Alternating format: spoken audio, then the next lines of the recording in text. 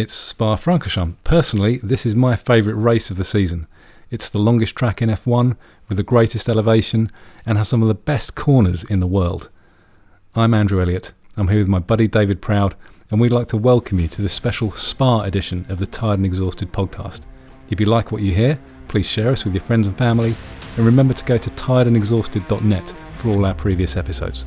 It's great to have you with us.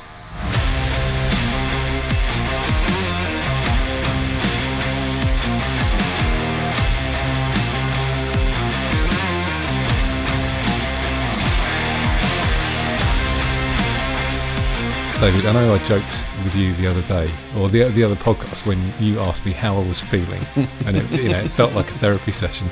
But how are you feeling? Because you've had COVID again, haven't you? Yes, thank you, Andy, for your concern. I feel a lot better. I felt groggy towards the start of the week, and I wasn't testing positive at all. And then by the time I actually started to feel a bit better, just tired, but I'm genuinely just tired anyway, because that's my permanent state. I tested positive, so then it was just isolating for a few days. But I'm feeling a lot better. Right, now. You look a lot better. Yeah, I'm still tired, but that's just general state of me. But not quite as tired as you were. No. Because when did you last have it? Because it doesn't seem that long ago. I want to say 6 months. April, because I know my writing partner had it. We both went to BAFTAs. And he got it, and I didn't. And then I went to another event, and then I got it. And so yeah, you're going to get it eventually. It's going to come round. But yeah, so second bout just before the whole run into like all the flu season. So it's as good as having another booster or something. Because they've been doing their job well, haven't they? So yeah, but I'm feeling. Yeah, and it wasn't as bad as the first time. No, you had it, was it? No. So it was quite mild symptoms, wasn't it? This time. So. I just felt a bit groggy and tired, but that generally that is my normal state. Well, welcome back. Thank you. But that has delayed us doing podcasts because I was. Oh, there's always a delay. But that's a reasonable excuse this week because I was locked in a room for like quite a few days. But what that has done is meant that we now have the announcement about Oscar Piastri. Yeah, so I only know this because you told me, but I haven't looked into this at all. So presumably the contract has been signed. Well, it's really weird because they said that they went to that mediation, and at the mediation, the outcome of it, they said there's only one contract that is valid, and that is a contract between Oscar Piastri and McLaren that was signed, and they gave the exact date it was signed. So when was it signed? It's July something. Oh, so a while ago then. Yeah. So it wasn't like just before, No, I think it was Alonso left and Vettel left. Alonso. So this sounds like it was way before. Yeah, so obviously he was considering, like you said, his options, the fact that he wasn't going to be in Formula One for another year. He's got a team offering him a seat. He's going to take it. I'll try and while we chat about it, I'll try and because it certainly seemed that because he's been waiting. He won everything. He's been waiting in the wings for at least 2 years, and it looked like it was going to be another year just sat on the sidelines, either as a reserve driver or on the bench, and perhaps doing the odd Friday practice one. And then suddenly he gets an offer from one of the most successful teams that there's ever been. Yeah, you're going to take it. Of course, you're going to take it. So yeah, but what was interesting is that they said there was only one contract. So what were Alpine playing at? What were they thinking?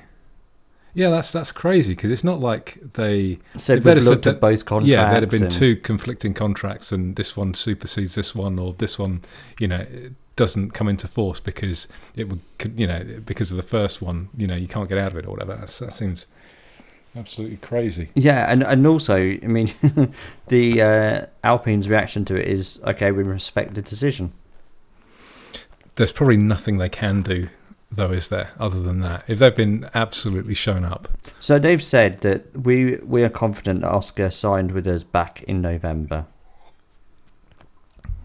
But the CRB assessed both agreements from a legal standpoint, and they agreed unanimously that the only contract which was valid was that between McLaren and Piastri.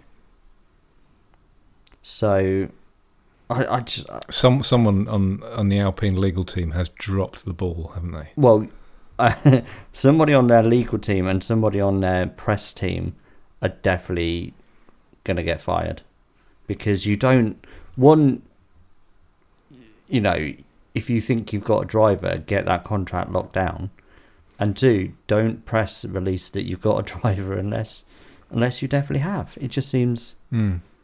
But anyway, so the knock-on effect is what everybody thought it was going to be, isn't it? Everyone thought it was going to be a seat at McLaren. It is. I'm over the moon.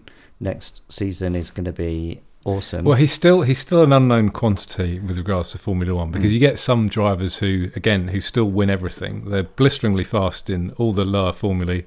They come into F1, they can't quite manage it. So, he's still an unknown quantity. The chances are he's going to be better than Daniel Ricciardo. I was going to say the bar is quite low. So it's worth a punt for sure. And he does seem to be. He's been amazing in everything up until this point. So yeah, and please be another Joe Guan Yu as well. Yeah, for sure. If he's another Joe Guan Yu, then honestly next season's golden. But we haven't as of yet had any news on where Daniel Ricciardo is going. I don't think you will. So the options are Alpine, but it's rumoured that Alpine want Gasly to have an all-French lineup. But they've got to get him out of his Alpha Tauri contract. So that's a little bit tricky. So maybe there's a seat at Alpine, but for Danny Rick, that would be going back to a team that he left. Yeah, but Alonso's done that. How many times has Alonso driven for Alpine or the Enstone-based team? He won 2 world championships with them in 2005 and 2006. Yeah, I think. And then he left for McLaren in 2008. Had a season with them, went back to Renault again, went to Ferrari. Went to McLaren, had a couple of years out, went back to the team again. So he's driven with them 3 times. So they are fine with having drivers that have driven with them multiple times. Let's explore the options. Gasly goes to Alpine. Okay. So that frees up a seat at Alpha Tauri. They're not going to take Danny Rick because that's training ground for Red Bull. And he's been through the Red Bull system. They always look at who the next big driver is, and they're giving them their experience at AlphaTauri. I can't see them taking him back. No, of course not a chance. Haas, maybe, but like you say, they need Mick Schumacher because of the German sponsors. So, I think if they're gonna replace, they might replace Mick Schumacher with Hulkenberg or someone like that. Because he's German and he's a solid driver, and he'd be able to perform for them. What's rumoured is Williams. Because of Latifi. Well, so I was thinking this the other, literally during the race when Latifi, spun out again, and I think he may have been avoiding Ocon, but he wasn't avoiding Ocon very well, and he obviously caused the birthday boy Valtteri Bottas to take avoiding action and spin out in the gravel and ended his race really early. And I remember thinking that he's the only driver that's making Daniel Ricciardo look okay. Yeah. So perhaps there's a a Williams seat for him. But again, you'd think Williams could do better. Latifi must be wondering why he's still got a contract. Yeah. No offense to Williams at all, but that's a fall from grace for Danny Rick, isn't it? To end up at Williams. No, I think Williams is a. There have been lots of drivers in the tail end of their career have gone to Williams and had a good time and done all right. If you look at Felipe Massa and Rubens Barrichello.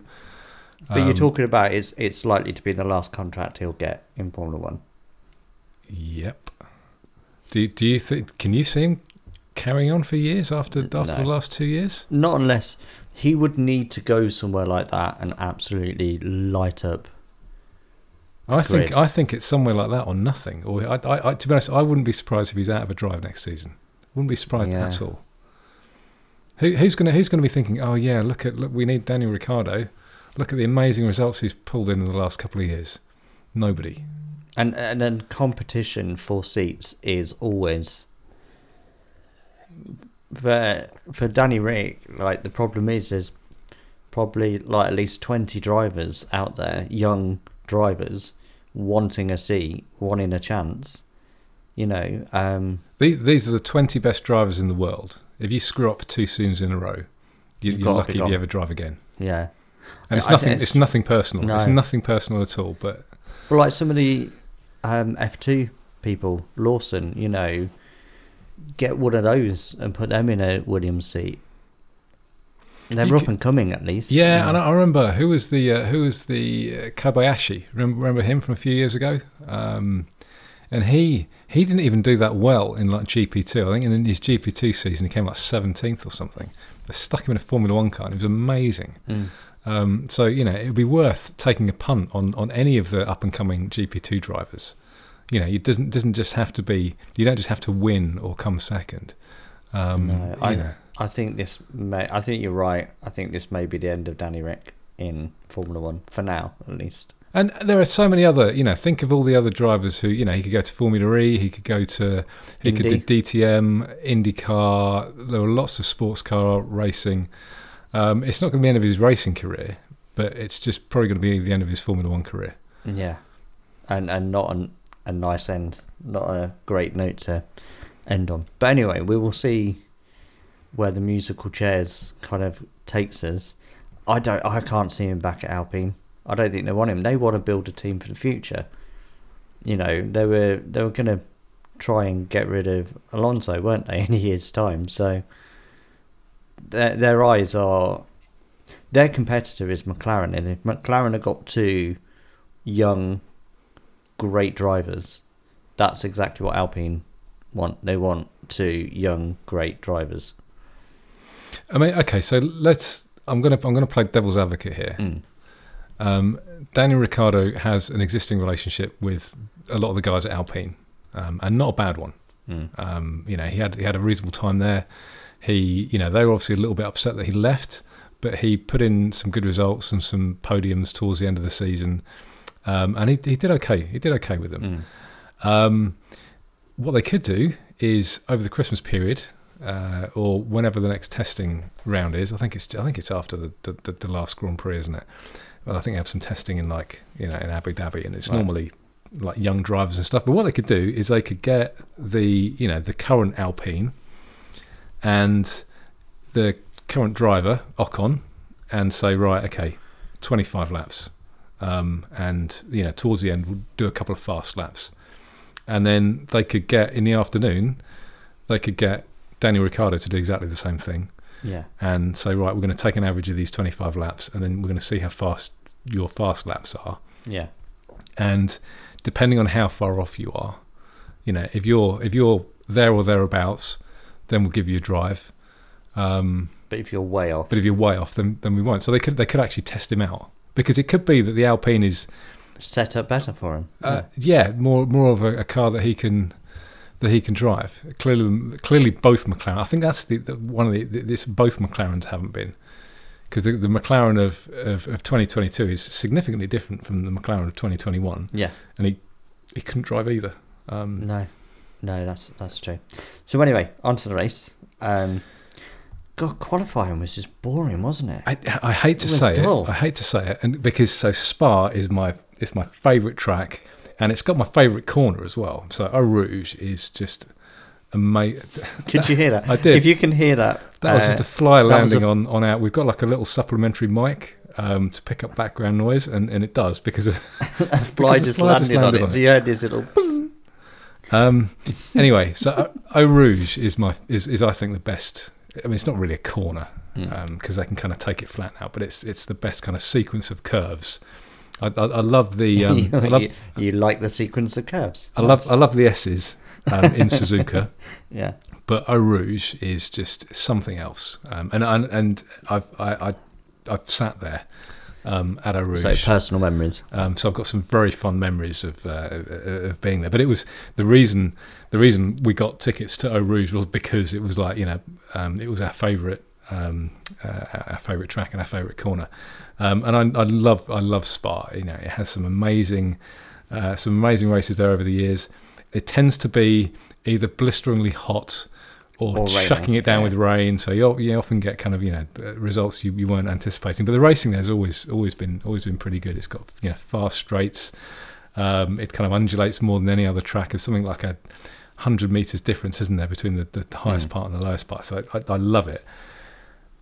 But I found quali a bit dull. It didn't seem to be that much actually driving. No. You normally get teams will come out and they'll have they'll do like one early run. They'll bring the car in the pits, maybe make a couple of setup changes, change tyres, and come out towards the end. But lots of teams were only like coming out once. They're just, they're only doing, because the laps are so long. Obviously, you only really need kind of one warm up lap, and then you do kind of one lap. But I don't know, there just seemed to be a lot less driving than normal. Weird, there was lots of just kind of sitting around and seeing, there were kind of shots of like the cars in the pits because nobody was on the track, and it wasn't that exciting.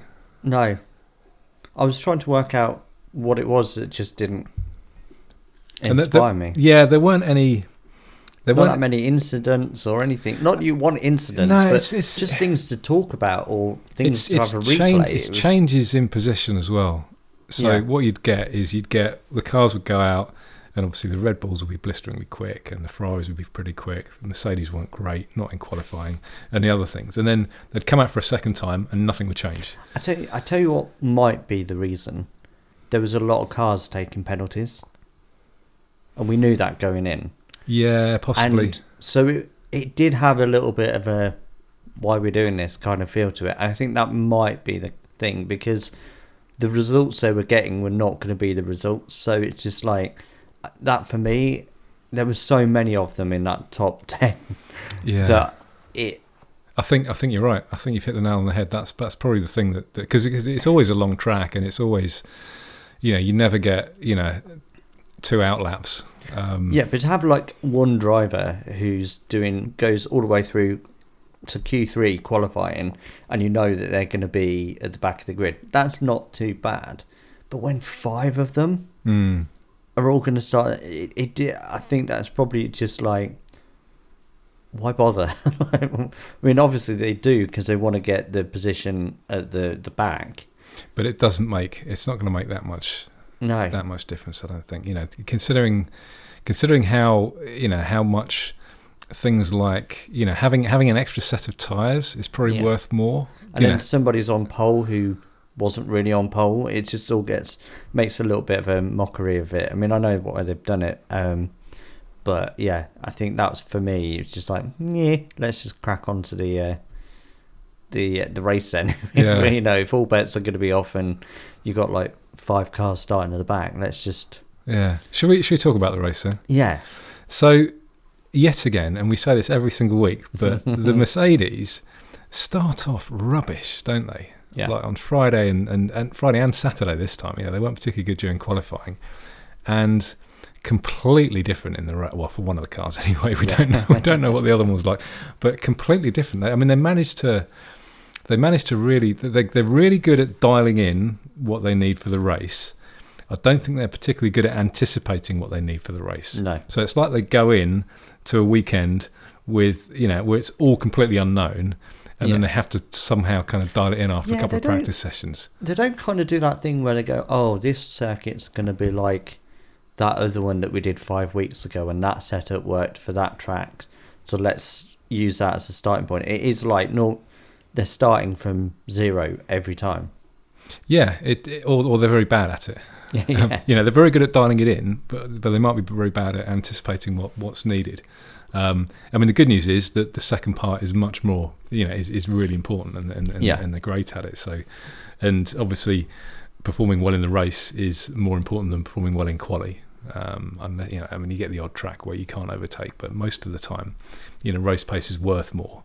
But yeah, it's astonishing how the just the delta between they're like they can be second half of the table in the practice sessions, and then suddenly they're either on the podium or in top 5.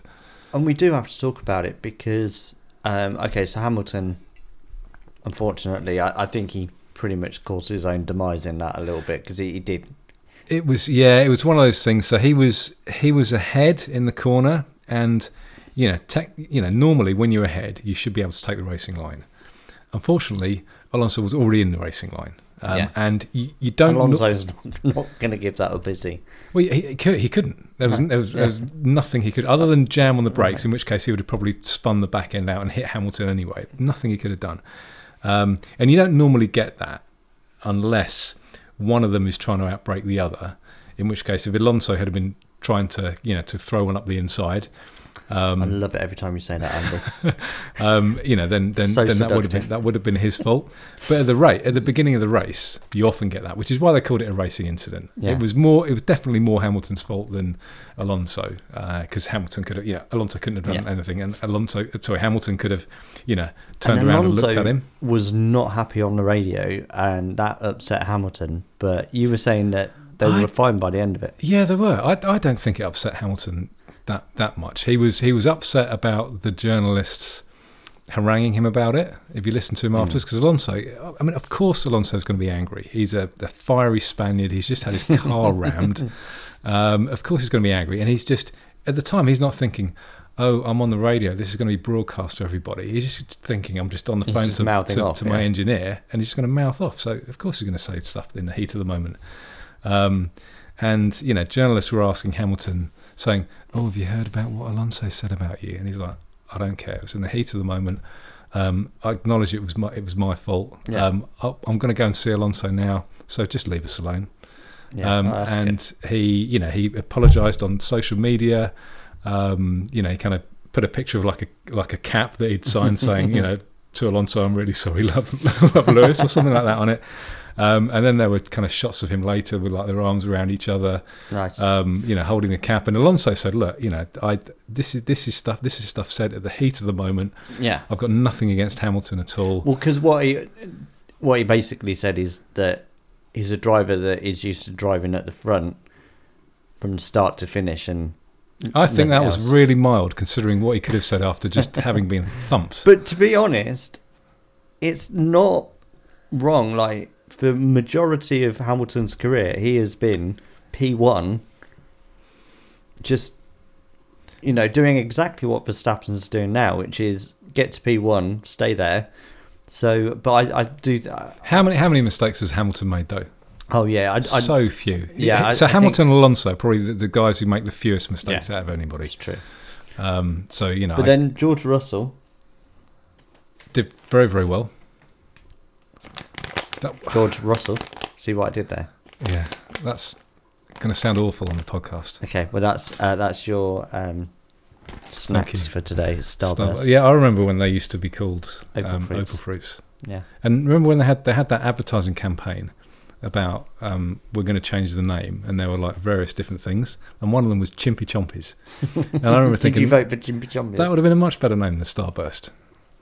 What was the Snickers before it was the Snickers? Marathon. Hey, well done. Yeah, I used to. Again, that was a perfectly good name. Yeah. I don't know. I think they used to, because they were called Snickers in America and other places, and they had like some of these sweets only had like names for Britain and names for the rest of the world. Well, like Walker's keep them the same. Are called Lay's in America. Right. I've seen Lay's in Europe as well, and I wasn't sure. They're Walkers, yeah. Right, because they looked like Walker's rip-offs. Oh yeah, I wasn't sure if it was the same. Exactly same branding and everything. Right. Okay. Russell. We didn't see much of him, but he did very, very well considering. Well, it's worth talking about him because Ferrari's performance now, Russell is really becoming quite an annoyance to them. Like he had great pace, and Ferrari's performance is dropping so much that they're kind of not competing with Red Bull so much as trying to stay ahead of Mercedes, I think. Yeah, and there's So there were a couple of, I think. So one, Ferraris had a lot of bouncing. Whether it's bouncing or porpoising or whatever, they still look like clown cars compared to everybody else. Even like the Mercedes. Watch the Mercedes going down the straights, and they looked quite smooth. Watch the Ferraris, and their heads are bouncing up and down. And I think because there's this new directive now, isn't there, where they're only allowed like a certain amount of bouncage or whatever. Oh, before they're told to. Yeah, and I think Ferrari was told to just raise the ride height a tiny bit, which may have contributed to their lack of performance. But it's the big reason is that their strategies. Oh yeah, rubbish. They did actually try and. I think they put a little bit too much downforce on. Their setup was. It just killed their straight line speed, which was not great because like even the Williams had a better straight line speed. The Williams had a better straight line speed than anybody. They were the fastest. They were even faster than the Red Bull. Yeah, which is like nuts. It's Williams, but Ferrari. The strategy, it's just not working. When you're on, sorry, I'm getting really critical now, but when you're on the radio to your driver, kind of going, what would you like to do? Question. Why do they keep saying question at the end of everything? So they go, strategy this or that. Question. It's because it's quite. So the radio messages are quite easy for you and I to hear, but don't forget that they've got they've got their engine behind them and all the crowds and everything, so it's really difficult. So which is why they say, so that for example they always say box, don't they? Because it's easier to understand the word box than it is pit. So they just say question at the end because so that they get a response. Yeah, and then they can ask what the question is again if they misheard. But they're giving Leclerc too much responsibility and too much to think about while he's also driving.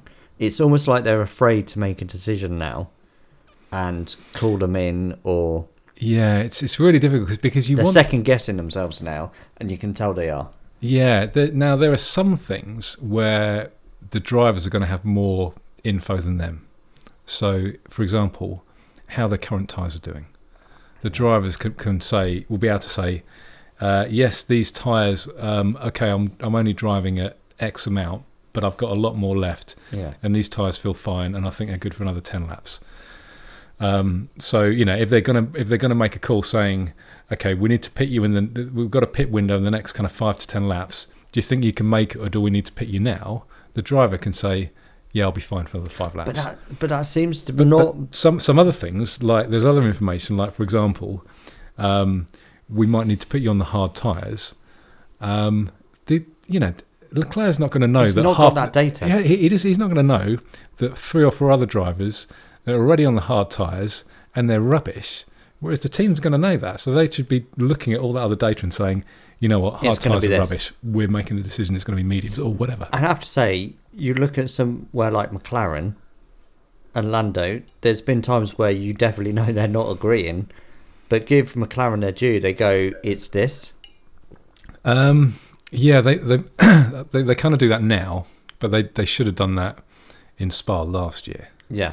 Because that cost Lando a win. Yeah. Because he said, yeah, these tyres are fine, and they should have said, no, just come in. Yeah. It's going to chuck it down, you'll spin, come in now. Yeah. I think if you're going for a championship, though, you can't have strategy like Ferrari have at the moment. It's awful. Well, we've been atrocious. We've been talking about Ferrari strategy for a few weeks now. Yeah. A few races.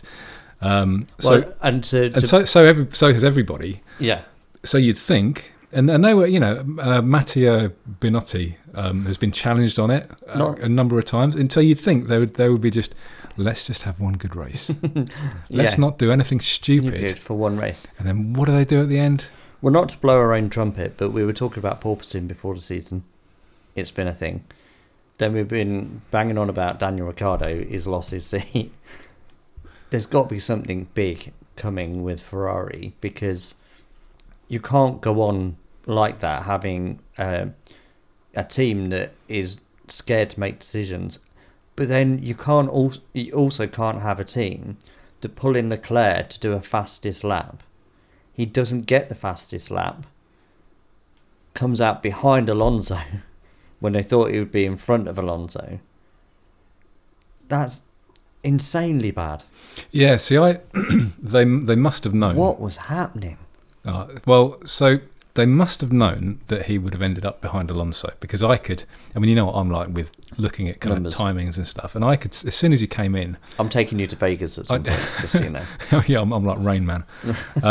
As soon as he came in, you could tell that Alonso wasn't a pit stop behind, and I knew Alonso was going to come out in front, so that was obvious.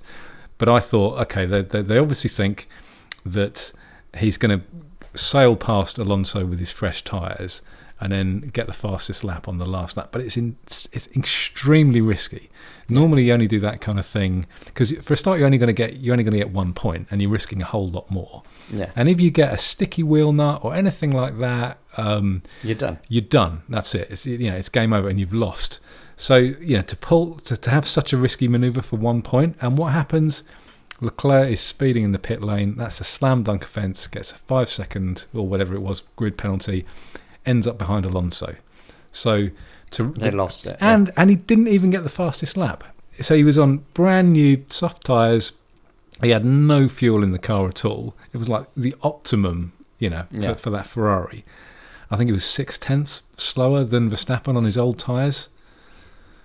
So again, they should have known that. They should have said, "Look, hang on, Verstappen is so much quicker than you out there. Even if we bring you in on soft tyres, the chances of you getting the fastest lap, But they went for the greedy option. I don't know what they're doing. I mean, so Red Bulls were mighty all weekend. Yeah, I mean, you've got to give it to Verstappen.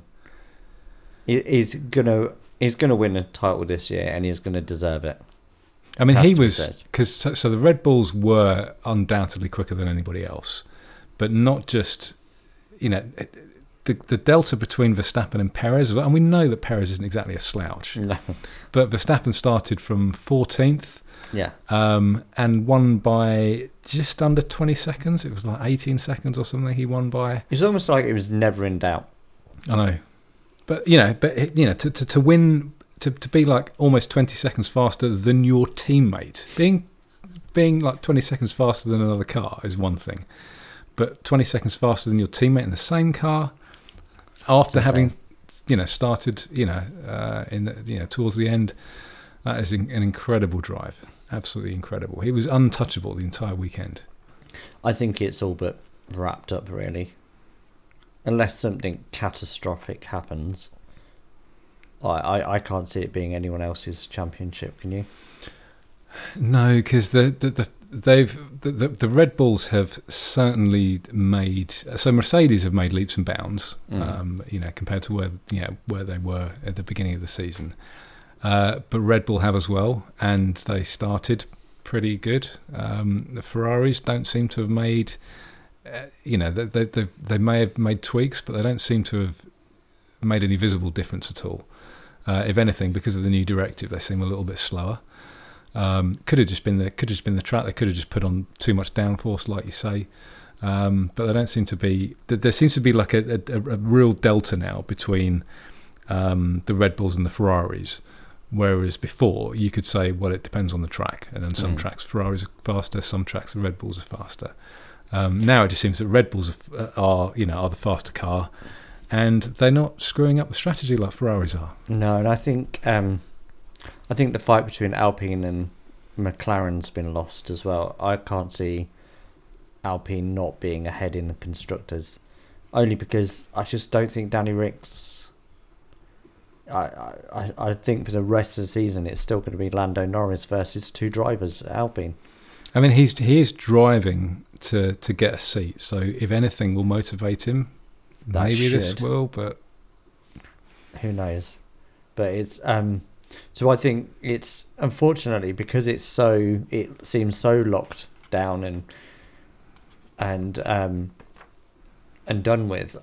I think eyes will start to look to next season inevitably, won't they? Ferrari's eyes will be looking to next season because I honestly don't think they can recover anything. I mean, they need to stay second. Yeah, Mercedes will be, obviously their eyes have been on next season from the start of this one because they just knew they didn't have the car when it needed it to. Yeah, but to be fair to them, they've made a whole host of upgrades, and they've still got another whole host of upgrades as well. So they could have just written it off and said, look, you know what, guys, we're screwed. But no, we're not going to do anything. We're just going to develop the 2023 car. But to be fair to them, they have. I'm massively impressed with George Russell and his consistency in his first year there. He's really, under tough conditions, he's really kept his calm, kept his cool, and he's put that car as high on the grid as he can every single race. He did that at Williams as well, didn't he? Yeah. If you look back, he outperformed that car. How many years was he at Williams? 2 or 3 years. Yeah, consistently drove the wheels off it. And then there was that one weekend where they stuck him in the Mercedes from nowhere, and he almost won the race. Yeah. So yeah, astounding driver. So what do we got next? We've got Zandvoort. Zandvoort. I don't know what you're saying there. That's like when I say about Schaffenacke. I just make random we have, but just a couple of a couple of things that I did make a note of. What's in your notebook, Andy? Ocon. Okay. Did you see he had 2 amazing overtakes, and both of them. So he overtook 2 drivers twice. He had like 2 double overtakes, and the first one was Ricciardo and Latifi. So when you put it like that, it doesn't sound as good. But if you watch it, it was an amazing overtake. He managed to screen past both of them on lap 17 at Blanchimont, and then on lap 36 again on the Kemmel Straight. And Ricciardo was involved again, but it was Ricciardo and Gasly, and he managed to get past. So even to mobile chicanes like Ricciardo and Latifi, getting past 2 at the same time isn't easy, and they were 2 astounding overtakes. They were kind of proper. I want to rewind and watch that again. He's not a driver you often praise either. No. Well, he's blisteringly quick on his day, but he also makes a lot of mistakes. So he's either kind of up or down. He's not consistent like George Russell. No, and Albon's very much like that. Albon isn't setting the grid on fire, is he? But can do the odd thing where you go, oh, okay. Yeah, I don't remember any. Drive. I don't remember any astounding Albon overtakes though. Well, no, just ever. But good performance at the moment. Well, literally this weekend with like grid positions. Oh yeah, he's done okay. I just don't. You see, there are some drivers like obviously Verstappen pulls out some amazing moves. Yeah. Hamilton does. Alonso all the time, even in rubbish cars, he kind of puts in some good moves. But can you, particularly at the start? Ocon. I mean, those to give him his due, those 2 moves were astounding, and anyone would have been happy with them.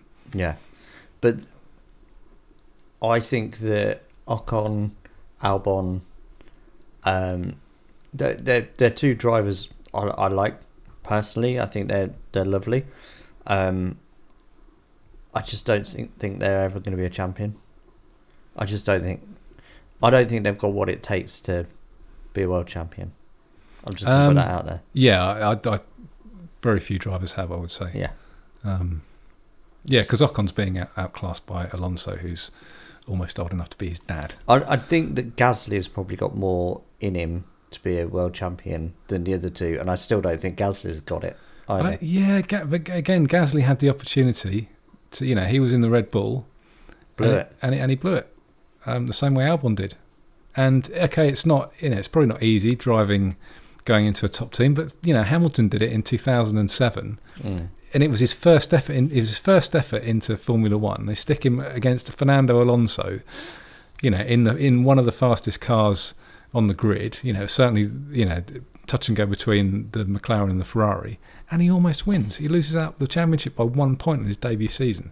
So some drivers can do it. Alonso lit the world on fire straight away. Whereas Michael Schumacher did.